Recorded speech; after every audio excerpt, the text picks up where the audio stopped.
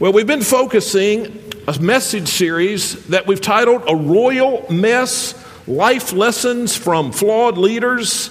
And today we're going to double down on that and begin to focus on the failure of the first king of Israel, whose name was Saul. So today and over the next few weeks, I want us to perform a post-mortem on Saul's reign and on his failure, his spectacular failure. And I want us to learn some of the things that brought him down. I want us to see some of these components to his failure, because I think these same things can lead to failure in our lives. I think these same things can lead to failures in our families. They can lead to failures with our children. They can lead to failures in our spiritual lives, our reputation, our finances, our legacy. I think for a church, these same things can lead to failure in a church. These same things can lead to failure in a denomination of churches. And so I want us to know how it is that King Saul failed. I want us to do a post-mortem on his reign. So the idea is that in the next 4 weeks, we're going to look at the 4 components of his failure. And really, I believe that these messages will apply to all different parts of our lives. It's going to be a message for our church. It's going to be a message for families. It's going to be a message for married couples. It's going to be a message for students. It's going to be a message for us all. But I want to focus in these messages on one specific thing. And it may really only serve as an illustration to some of the messages, but I want to focus some in the next weeks on the subject of stewardship and the subject of giving. And I wanted to tell you that up front, because I know that oftentimes people have a lot of pushback when a pastor begins to talk about money. And so I just wanted to deal with that before we even got into it and say a few things about talking about money. So I've heard it before. When you talk about money, people say all that church ever talks about is money. Or people will say, they just want my money. Or sometimes people will say, Pastor, why don't you just preach on what the Bible says and not just talk about money all the time? So let me just give a little rebuttal to those objections before we begin. First of all, the last time I preached on money, March the 4th, 2018. That's 1,680 days and 240 sermons. Now, that's probably not a good thing. I'm not suggesting that we're going to go that long again. But it's not true that all we talk about is money. It's pretty hard to catch a money message at our church. And then secondly, Jesus had much to say about money. Jesus had much to say about money because money is both an indicator and a determiner of the rest of our spiritual lives. If you want to know where you are spiritually, you can look at your money. If you want to determine where your affections go, how much you will love the Lord in the days to come, you can determine that by making some commitments with your money. Jesus said it this way: where your treasure is, your heart will be also. And so, while it won't be the only thing we talk about, I just want you to know going into this, that's one of the things we'll talk about. And it's an important thing for us to talk about. Now, I do have another word before we jump in. Just a quick word to men of all ages, husbands, fathers, married and unmarried men. A word for our men. God has called you, God has commanded you to be the spiritual leaders of your family. Now, the world gets this idea of leadership mixed up very often. And when the world thinks of leadership, it thinks of who is the boss, who is in charge. But when the Bible says, men, that you are the spiritual leaders of your family, it's not so much a function of who's in charge as it is a function of who is responsible. Do you see the difference? You're responsible, men. You're responsible to help your family avoid the same failures that came upon Saul's reign, Saul's family, Saul's life. Men, you are responsible. We are responsible. And I think we should hear in these messages as we focus on the fall of Saul, we men ought to hear some special call to responsibility for our families, for our church, and for the places of influence that God has given to us. And so we're studying in 1 Samuel. We're going to start in chapter 13. Really, we're going to look at two chapters today, chapter 13 and 15. We may come back to 14 at a later date. But 13 and 15 really tell the tale of the failure of King Saul. There are many verses here to read, and we're going to read some of them today. Over the next few weeks, we'll probably read them all. But let me just start by telling you the story. So Saul is the king of Israel, the first king of Israel. The people had demanded a king. If you've been here in recent weeks, you've heard that story. And Saul was the king of Israel for 42 years. Started as just a 30-something-year-old man and served a number of years, but his reign was a failure. Saul, as the king, had as a primary duty to protect the nation from its enemies. The perennial enemy for the nation of Israel were the Philistines, and so they're constantly fighting the Philistines. The plan is that we're going to go through all of 1 Samuel, all of 2 Samuel, and I tell you, you're going to see a lot of the Philistines before we finish this long series of messages. And so they were the perennial enemy, and so much of the king's task was to protect the people from the wicked Philistines. And when we come to 1 Samuel chapter 13, that's exactly what's going on. The Israelites and the Philistines are locked in deadly conflict. And Saul, as the king of the Israelites, believed that now was the time that they needed to launch an offensive. But God had told them, and you can read this back in 1 Samuel 10, God had told Saul, the king, that he couldn't launch this military offensive until he had this special worship service. And he couldn't have the special worship service until Samuel, who was the prophet of God, the leader, the spiritual leader of the people, that they couldn't have this worship service until Samuel was there. And so here, Saul wants to lead this offensive. Samuel's nowhere to be found, but Saul knew that the command, the instructions, don't go into battle until you've done this worship service, and you can't do the worship service until Samuel is there to lead the worship service. But Saul decided to do it anyway. He decided to ignore the command of God. He decided to discount God's instructions, and he went ahead and he did the worship service. And then Samuel shows up.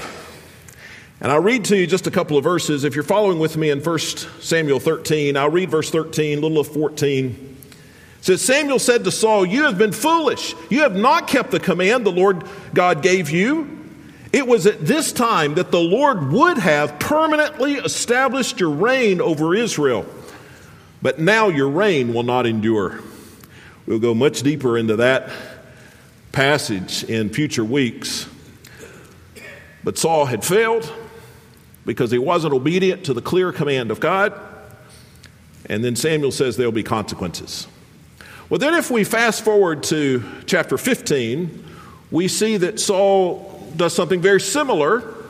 Now they're in conflict not with the Philistines, but with the Amalekites. And it's a similar kind of fight to the death kind of conflict. And God tells Saul through Samuel that he is to go and to attack the Amalekites, and he is to destroy all of those wicked people, all the Amalekites.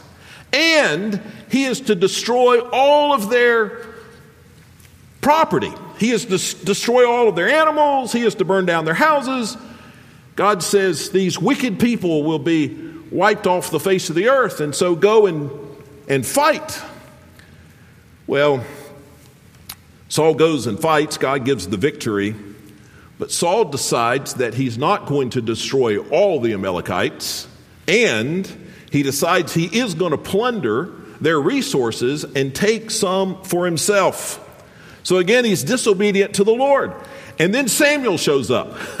It seems like every time Saul did something wrong, Samuel showed up.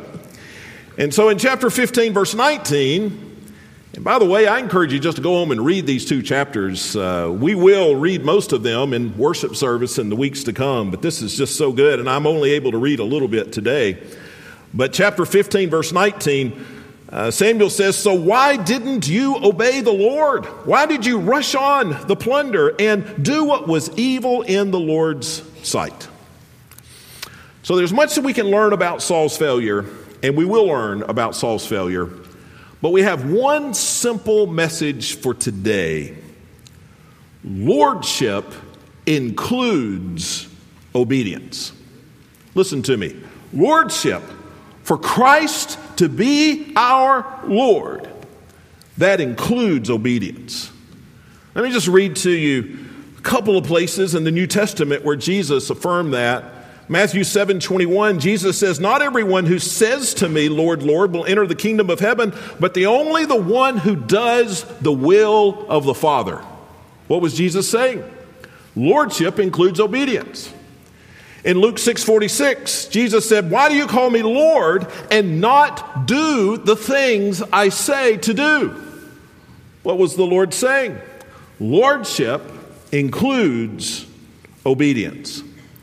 Genuine salvation, listen, church, always includes a commitment to lordship and always includes obedience. Have you ever wondered why when we baptize, I ask people, "What is your confession of faith?" You wonder why we do that? What do they say? They say, "Jesus is Lord." And that comes right from Romans 10:9. If you confess with your mouth that Jesus is Lord and believe in your heart that God raised him from the dead, you will be saved. That's salvation. You will be saved. And that salvation involves 2 things. It involves what you do. Jesus is your Lord. It involves what you believe, what you trust in.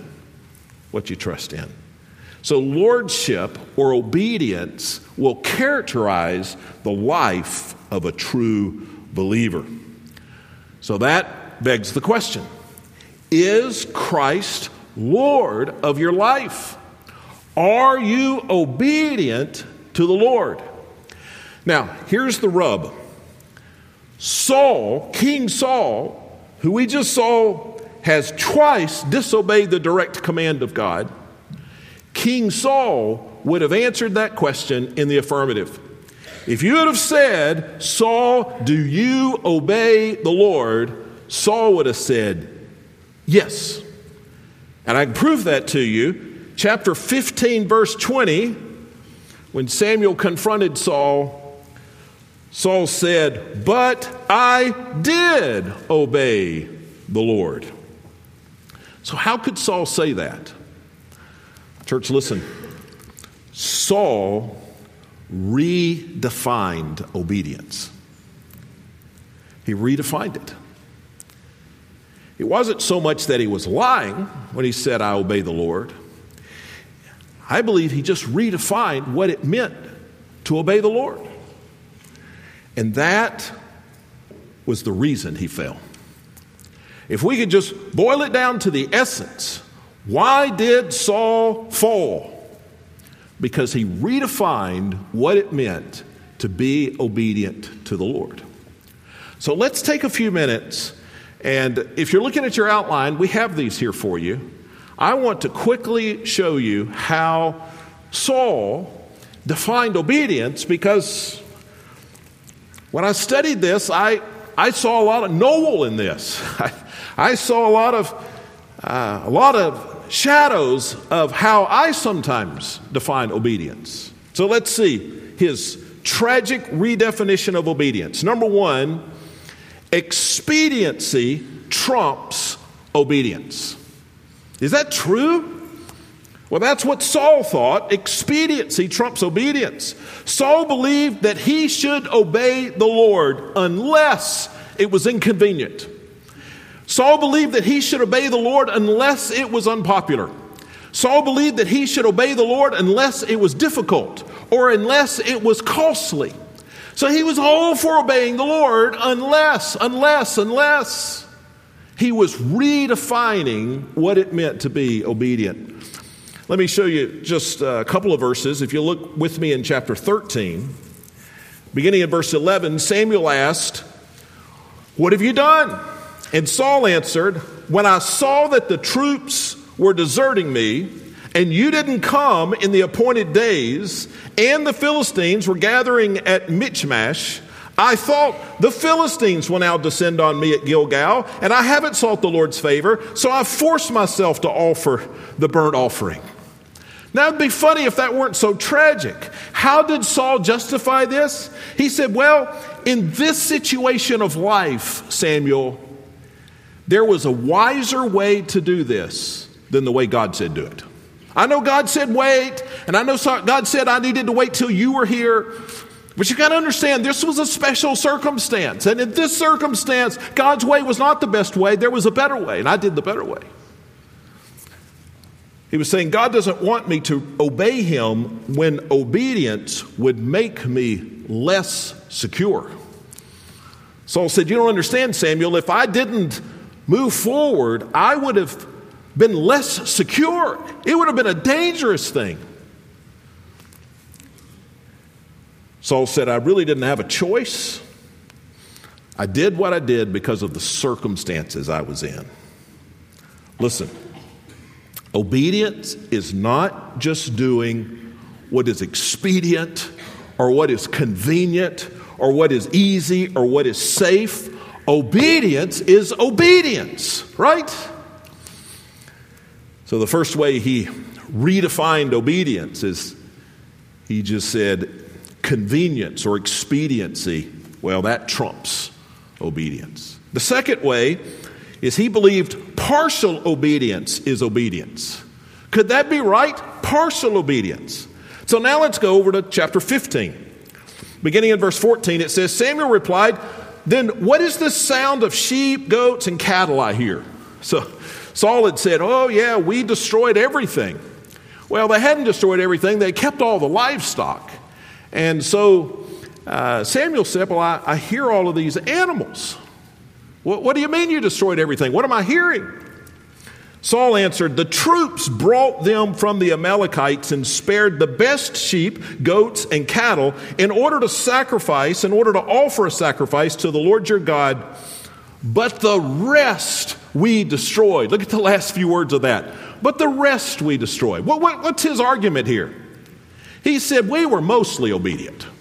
We were 80% obedient. The rest we destroyed. Our disobedience is just a slice, but we're mostly obedient. And if you take 80% obedience and you round it up, Samuel, you get to 100% obedience. So we're fine. He believed that partial obedience is obedience. But that's not how God's math works. We talked a number of weeks ago, I guess back in the summer, we talked about fungible spirituality. Do you remember that? We just made it up. It's not something you'll find in a book, but sometimes we think we can be obedient here and it'll excuse our disobedience there.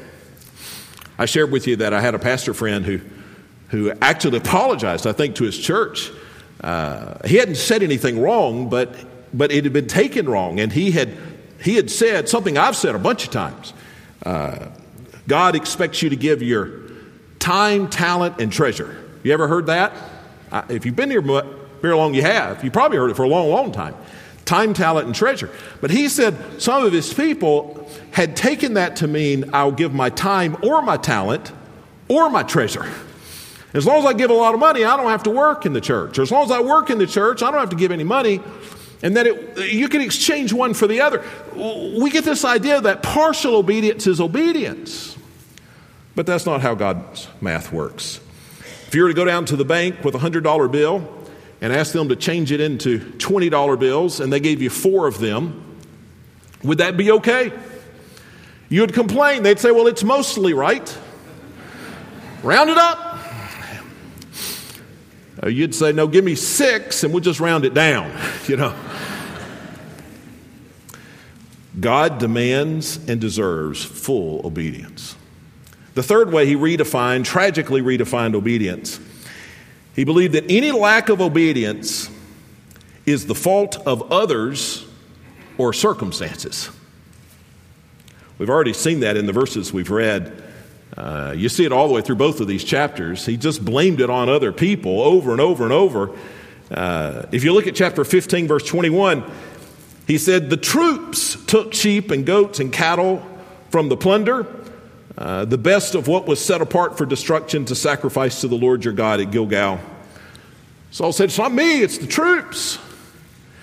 Now, he wasn't upset about the troops doing it before Samuel showed up, but now that Samuel's there and he's caught, he says, no, it's not me, it's the troops.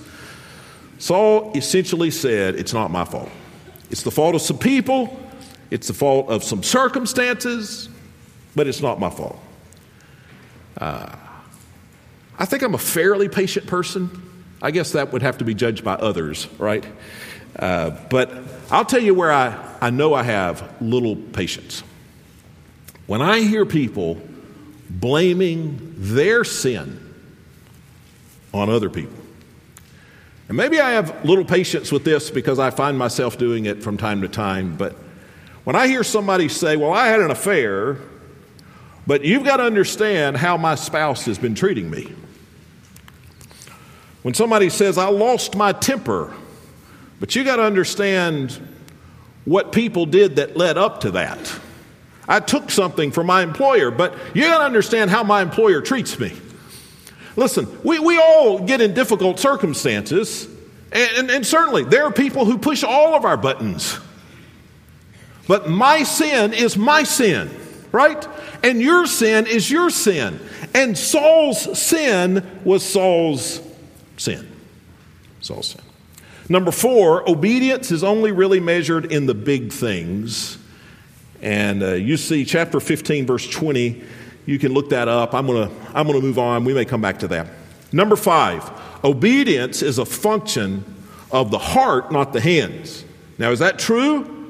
No. All of these statements, by the way, are false. Don't write this down and let this be your definition. This is Saul's definition, and he's wrong. But he believed that obedience is a function of the heart, not the hands. He believed that his heartfelt worship was a substitute for actual obedience. Look at chapter 15, verse 22. Samuel said, does the Lord take pleasure in burnt offerings and sacrifices as much as in obeying the Lord? Look, to obey is better than sacrifice. To pay attention is better than the fat of rams. That's one of the most important verses, I think, in all the Bible.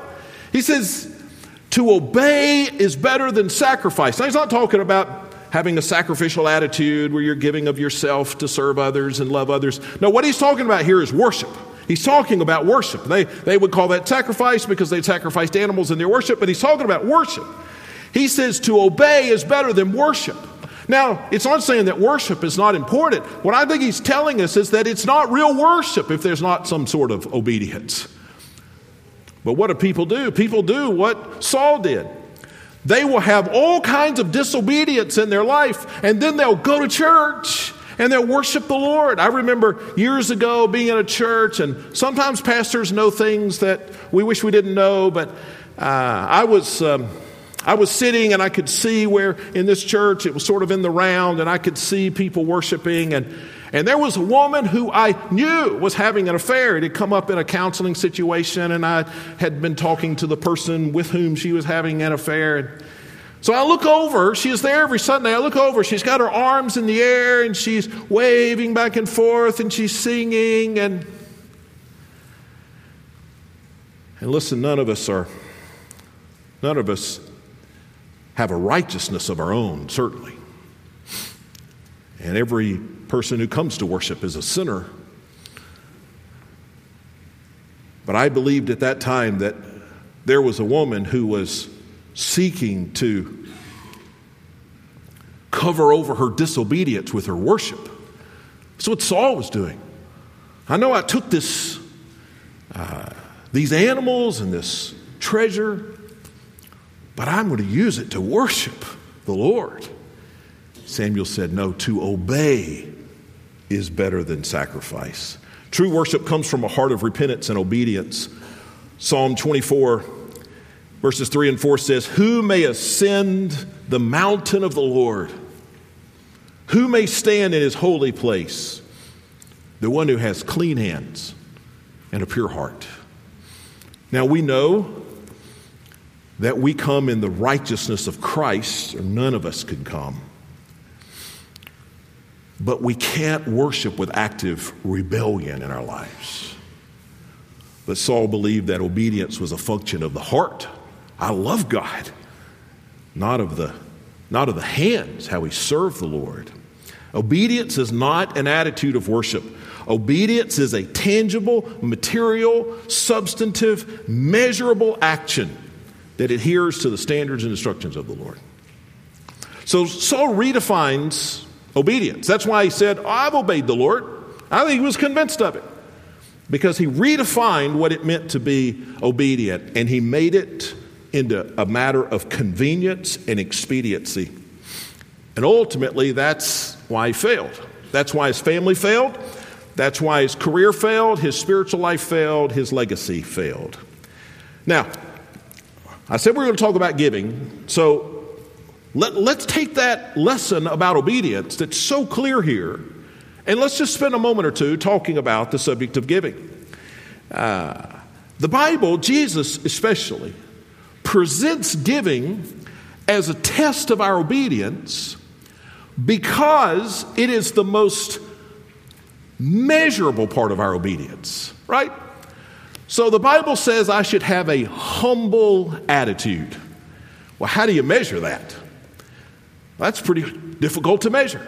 In fact, if you think you have a humble attitude, that's probably proof you don't, right?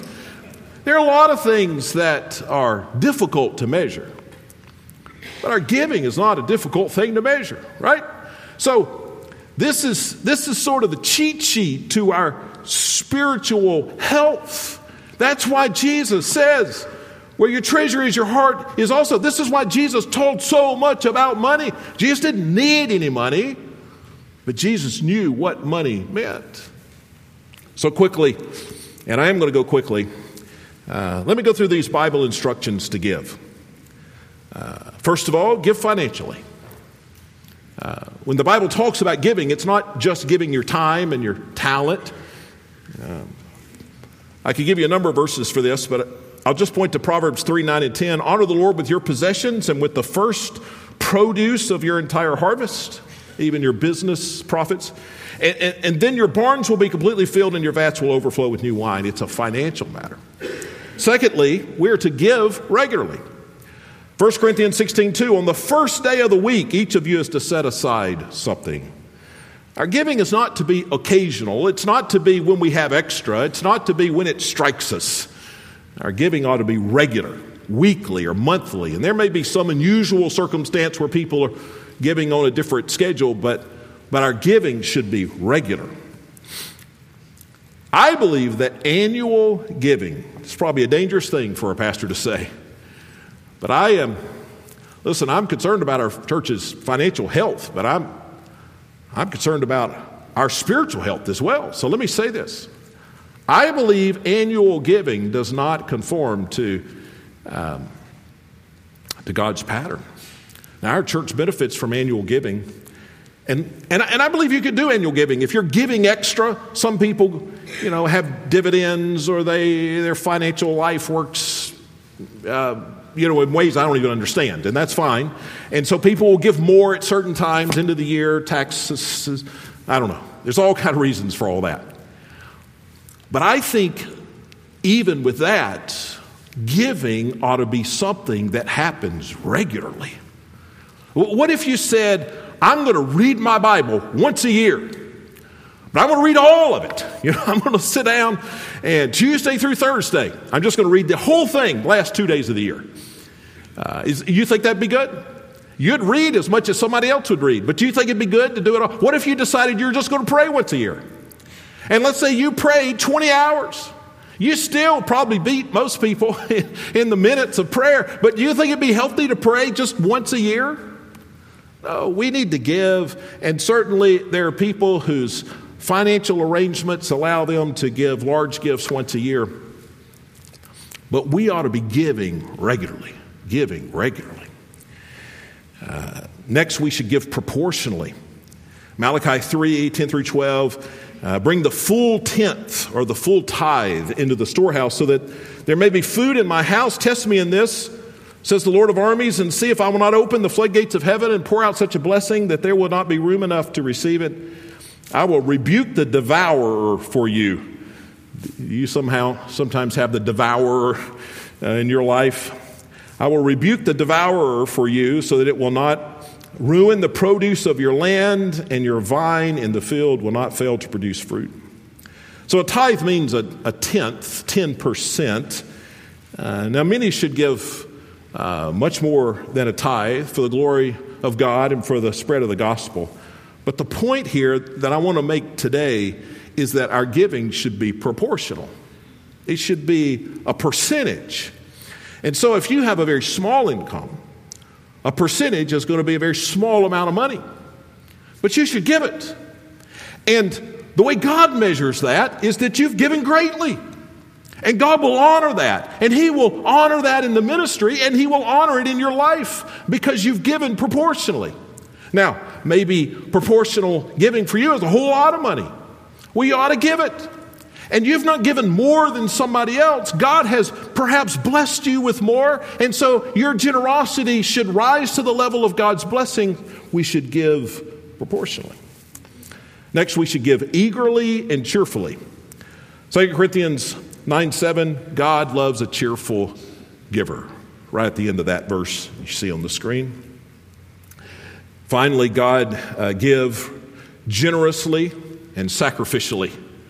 2 Corinthians 9:6, the person who sows sparingly will also reap sparingly, but the one who sows generously will also reap generously. I hope you noticed on your way in that there was a bookmark in your seat in both services. And it says, I only have one lifetime too. And I'm going to give you one of these bookmarks every week. We'll do something a little different with it each week. But here's what I want you to write on that bookmark, and I'd like for you to place it in your Bible right here at 1 Samuel 13:15.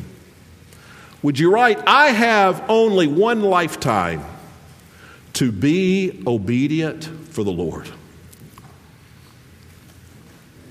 See, if there's anything that motivates my obedience, it's that. I'm a genuine child of God. I've been forgiven. My status as an adopted child of God will never change, give or not give. But I realize I have one lifetime to be obedient to God. And I want that to be true of this lifetime. I have one lifetime to be obedient to God. You know, we are here because God is a giver. John 3:16 says, for God so loved the world in this way that He gave His one and only Son, so that whoever believes in Him will not perish but have everlasting life. Listen, there's not a person who is right with God because they've earned it. There's not a person who's right with God because they deserve it. The only reason any of us are right with God is because God is a giver. He wasn't paying us back for something. It wasn't that He owed us something. It wasn't that He had to do this in order to be God or to be just or to be loving. No, we're children of God because God gave. Of His own free will, He gave His Son. God gave the Son gave His life, shed His blood for our forgiveness. The Son paid the penalty for our sins. That's the expression of how God loves us. How does God love us? By giving us His Son, who gave us His life on the cross. That's how God expresses His love to us. How do we then express our love to Him? By giving. I don't apologize for that because it's what the Bible teaches. By giving. By giving. By being obedient to what God commands us to do, to take the blessings in this life and just to be a generous giver. I only have one lifetime to be obedient to God. And I'm going to do it. I'm going to do it. Head bowed, eyes closed for just a moment. You know, obedience is important in every area of life. Giving is really just an illustration of that. We could preach this same sermon and talk about 100 different things, and it would be equally true. If there's an area of your life with disobedience, because of the grace and the mercy of Christ, you could be forgiven, and you could see God work in your life to bring change. Trust the Lord for that. When I speak of forgiveness, I get nervous as a pastor because every time I say, you better be obedient, I think of the ways I'm not obedient. None of us are obedient, but it's because God gave first. And we can trust the Lord, his sacrifice on the cross. And then we make him our Lord. Father in heaven, may we take this one life we have and be obedient to you. And we pray this in Christ's name. Amen. Still in both services, listen, in just a moment we're going to stand in both services. There are going to be people in the front. If we can help you walk with God, if we can help you walk with God to receive Christ as your Lord and Savior, while we sing, you come in both services to the people in the front. Let us help you do that. Let's stand together.